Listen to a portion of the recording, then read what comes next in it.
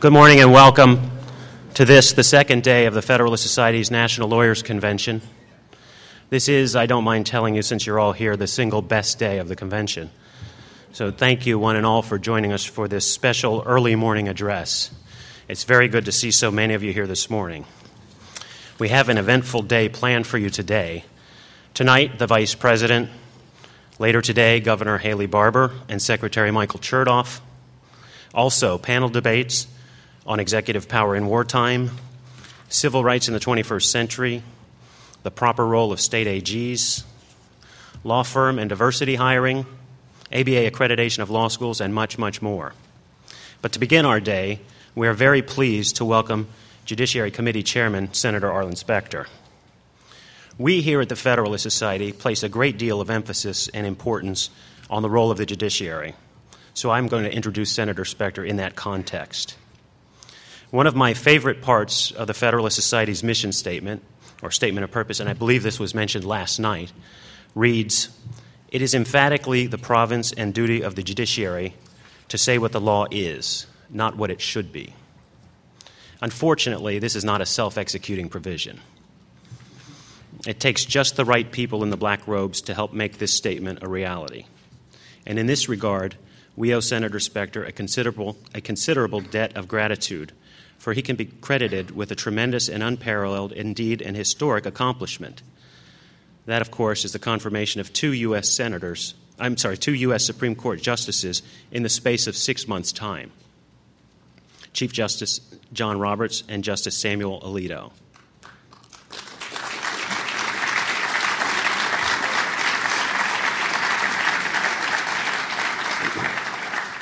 In fact, it was due to the leadership of Senator Specter that we were last night at our banquet able to hear from Justice Samuel Alito rather than Judge Samuel Alito. Senator Specter ran a very tight ship before and during both confirmation hearings, controlling everything with seeming ease while preserving collegiality with all members of the Judiciary Committee.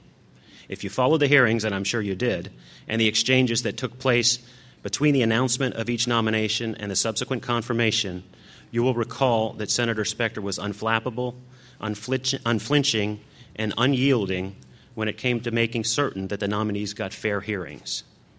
From the beginning of each confirmation process, it was clear that the hearings would be run openly and expeditiously. The Roberts confirmation took only 10 weeks. The Alito confirmation, which included the Christmas break, only slightly longer at 13 weeks. Senator Specter's superior management skills, tact, and tenacious perseverance were clearly in evidence throughout and should not be forgotten. He was indeed the cooler head that prevailed. And happily, the effects of Senator Specter's leadership will be felt on the court for decades to come. Please join me in welcoming Senator Arlen Specter. Thank you.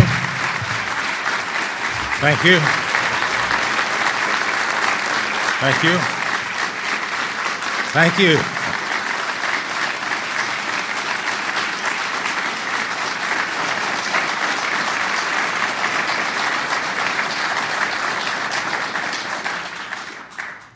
That's more applause than I can remember receiving. I infer that most of it is for Chief Justice Roberts and Justice Alito, but thank you.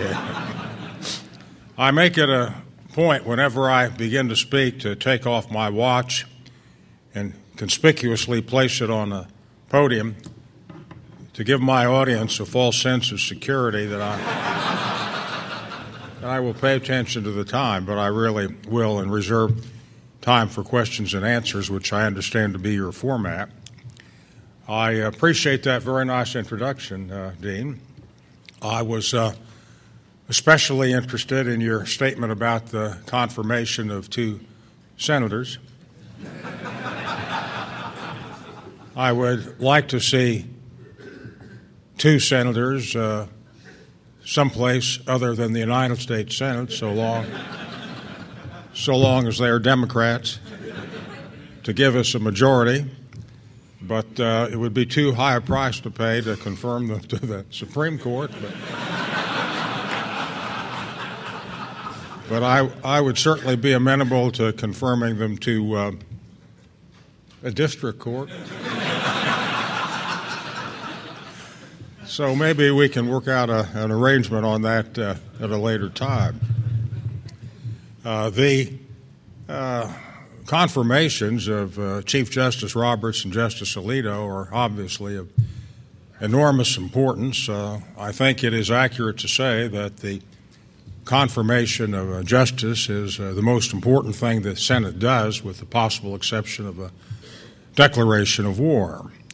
And to have Chief Justice Roberts in there at 50, with the prospect of decades of service.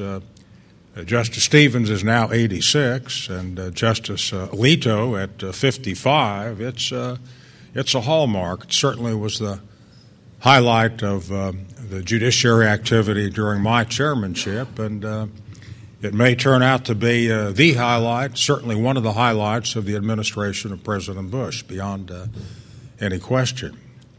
We had lively hearings. When Chief Justice Roberts was up, Senator Biden went on and on and on, not uncharacteristically. One of the fascinating parts about questioning by senators is that when most senators finish the so-called question, there are any one of 6, 8, or 10 responses that can be given and be responsive. It's not a very complicated art to ask a single question. If you ask a single question, you might move in the direction that you'd like to find out some information, as opposed to one which can be responded to in many, many ways. And then to listen to the answer. Another principle totally ignored in the Senate. I'm serious about this. I've come to think that it's a violation of the Senate canons of ethics to listen to an answer. But you recall Senator Biden wouldn't let Chief Justice Roberts answer the questions. And I believe the senators ought to have a lot of latitude when they ask questions. But there comes an end point where they have to permit a response. And I said, Senator Biden, let Judge Roberts answer the question. He said, but he's giving misleading answers. So I said, well, you may think so, but they're his answers. Let him answer the question. During the confirmation proceeding of Judge Alito, you may recall that Senator Kennedy got confused. He thought he was the chairman. And right in the middle of a key part of the questioning, he interrupts and says, I want a subpoena. I want a subpoena for the records of Samuel Alito when he was at Princeton. And I responded saying, well, if you really want a subpoena, as opposed to a grandstand play, why didn't you ask me about it when we were in the quarter earlier this morning? I never see Senator Kennedy in the Senate gym.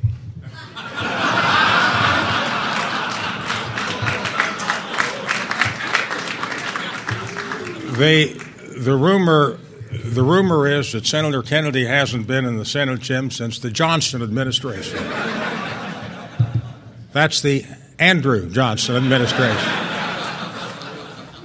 But we got through it, and we got them confirmed, and it's a great thing for the court.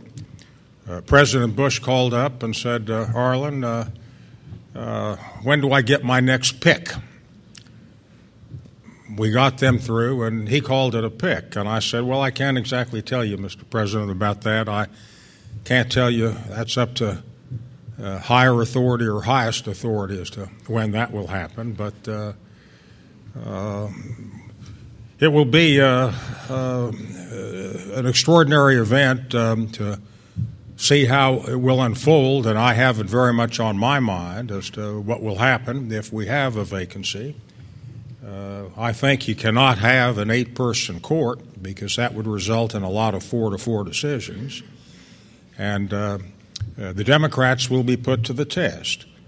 And It is an eventuality that we have to be concerned about. We had some progress on the judges. We got through Judge Bill Pryor had been held up. We got through Janice Rogers Brown. We got through Priscilla Owens. We had to give Brett Kavanaugh a second hearing, a little flexibility. We got him through. The questioning by Senator Schumer on Judge Kavanaugh, I thought, was beyond the pale and was practically like rehabilitating a witness in a trial after Schumer muddied the waters. Josh Bolton told me a few days after we had that hearing that he got home from the White House very late, about 11:30, and he turned on TV and did a little surfing and came to C-SPAN. They usually play the C-SPAN with the Judiciary Committee when I'm on about 3 a.m. I have an enormous following among America's insomniacs. But Bolton said it was about 11:30, and he said he couldn't turn it off. It was so engrossing. But we got Kavanaugh through, and now we ought to get Peter Kiesler through. Even the Washington Post says that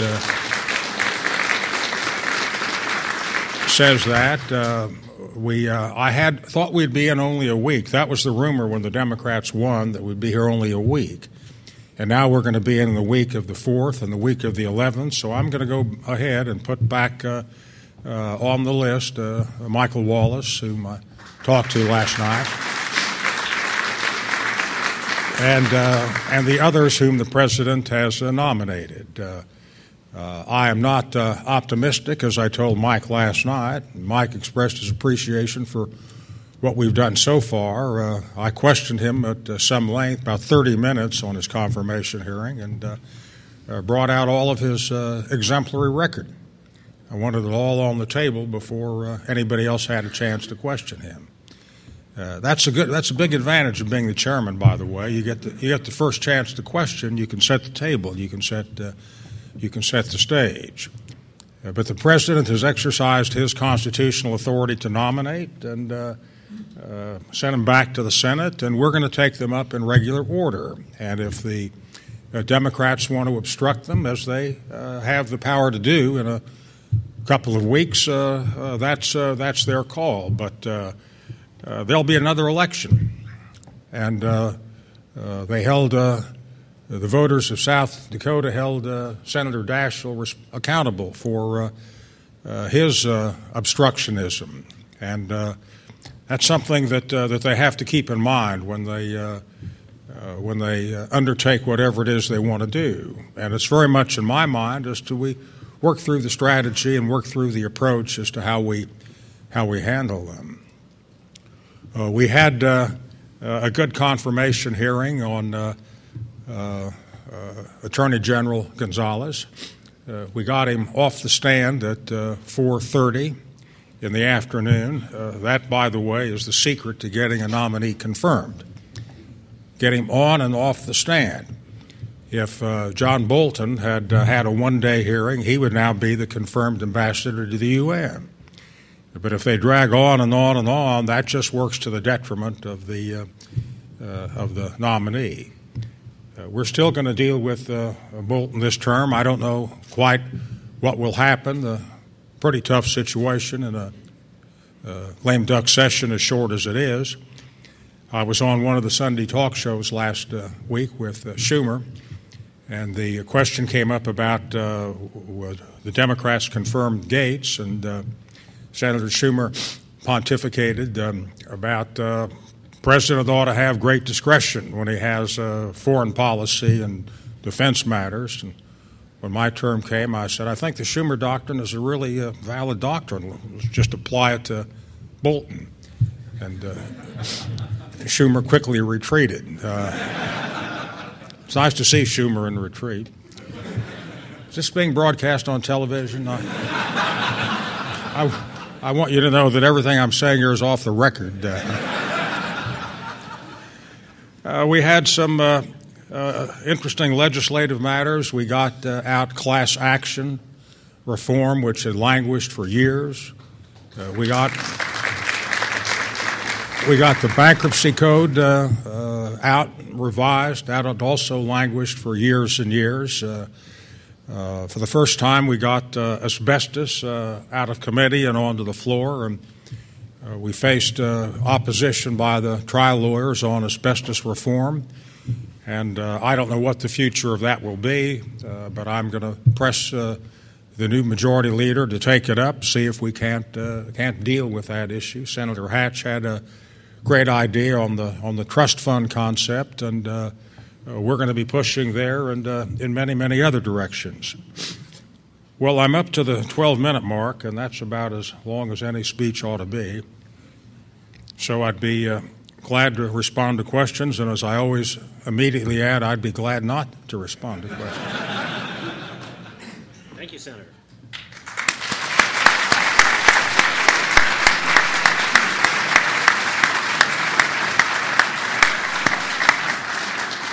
Thank you very much, Senator Specter. In the green room in advance of the talk, the senator advised that he would take questions, but he wouldn't answer them. So we'll see how this goes. If we could keep the questions brief, please. Hello, Senator. Congress recently passed and the President signed a Military Commission Act authorizing some military commissions and stripping some habeas corpus jurisdiction. Some senators, including yourself, questioned the constitutionality of that act, but nevertheless supported it. Can you please give us some thoughts on the role of senators interpreting the constitutionality of acts as opposed to the role of courts in that matter? Sure. The senators have a duty to uphold the Constitution beyond any question. And when you face a statute as complicated as the one on war crimes, there are a lot of factors involved. I was explicit in my doubts about the constitutionality of the habeas corpus provision because the Constitution is explicit that habeas corpus can be suspended only in time of invasion or rebellion. And it was admitted that we have neither of those, and the Supreme Court in Hamden had held that detainees, not citizens, were entitled to the constitutional protection of habeas corpus. If we had rejected the entire bill on the basis of that provision being unconstitutional, we would not have had a mechanism for trying the war criminals, which I consider to be very, very important. Constitution, Article 1, Section 8 says Congress decides what happens to people captured on land or sea. And I made a judgment that the act ought to be passed. It was severable, and if I was right about the unconstitutionality, and it's one man's opinion, the court would make that determination. We'd have the balance of the act. If we hadn't passed it and it had gone over to next year, it would be the spring before we take it up, and we've got a lot of people we need to try. So that was my judgment as to how I handled it. We'll go to this side. Good morning, Senator. Morning. Senator McConnell said last night at our dinner that he was going to use such powers as the minority has to try to force votes on the president's judicial nominees. If a Democratic-controlled Judiciary Committee votes down a nominee party line 10-9, is that the ball game, or do Republicans have a means to try to force votes to the floor? Well, you have a discharge petition, but it's doubtful if that would succeed unless we brought some Democrats over. They're in a position to effectively obstruct. But they've been in the position to effectively obstruct in any event with the filibusters which they undertook. But there comes a point in the political process where they may determine that their political disadvantages outweigh their obstructionism, and that's what you have to move for. You have to, in the political context, in my opinion, present a reasonable approach, both substantively and in appearance, so that the public is with you. We accommodated the Democrats on the confirmation hearings on many matters, on scheduling matters, for example, or when it came to having the witnesses, the outside witnesses. They don't really weigh very much, so that if you make a concession there's no substantive disadvantage. And the public sees that. And the public sees the way that I accommodated Senator Leahy. And we didn't have any arguments or any fights, and he'd say something, and if I could accommodate him, I would. And if there's no reciprocity there, and if they become obstructionists, they run the risk of paying a price. So that's the strategy that you have to employ. And we've got some cards. We've got some aces up our sleeves. Thank you.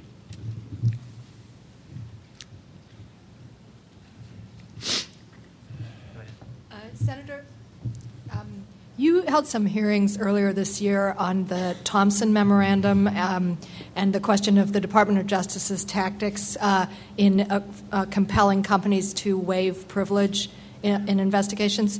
Do you foresee bringing legislation on that soon, and what prospects do you think it would have of getting through? The question is about the Department of Justice policy on the so-called Thompson Memorandum of calling for a waiver of attorney-client privilege. And if it is not waived, that's a factor in charging. And also that corporations should not pay counsel fees for their executives. I think that's a bad policy. Said so. Had a hearing on it. The Deputy Attorney General came in. There was a decision by a federal court in New York saying that you couldn't disallow counsel fees. And I believe we're going to find an amicable resolution of that. I think there's going to be a modification of the Thompson Memorandum. You have to be very careful on the balance as to how you approach these matters. I was district attorney for 8 years, and Philadelphia, a rough, tough town, 30,000 crimes, 500 homicides, a lot of official corruption, a lot of vote fraud. But people have rights. You have a right to an attorney, and you can't. I don't think you can coerce giving up the attorney-client privilege. And I think the Justice Department is now prepared to recede very substantially, and I think they're going to totally alter the policy on counsel fees. I may have said a little too much, but I do that from time to time, sometimes to my disadvantage. Do we have time for one more question? Sure. Good morning, Senator. I guess I have a two-part question, but it's short and they're related. The first is, as the current chair of the Judiciary Committee, do you have any, it's of course the President's prerogative to pick a Supreme Court nominee, but did you have any thoughts yourself on who might be suitable nominees? And relatedly, how do you feel about Senator Schumer's suggestion that perhaps you might be an appropriate Supreme Court nominee? Well, that's the only decent idea Schumer's had in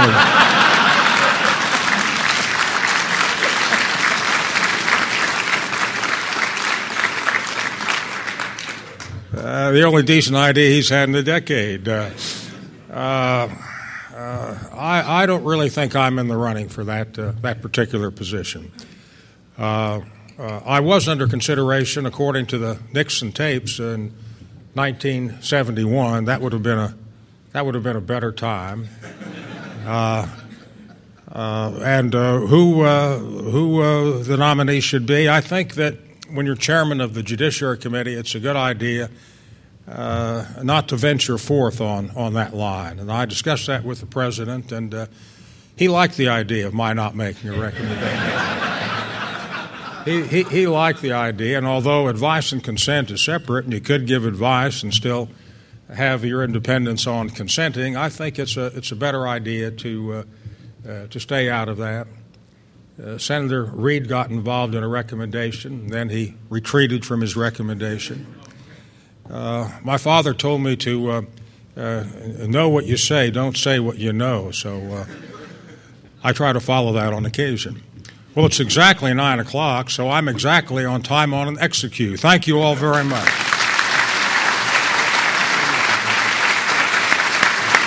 Thank you, Senator Specter.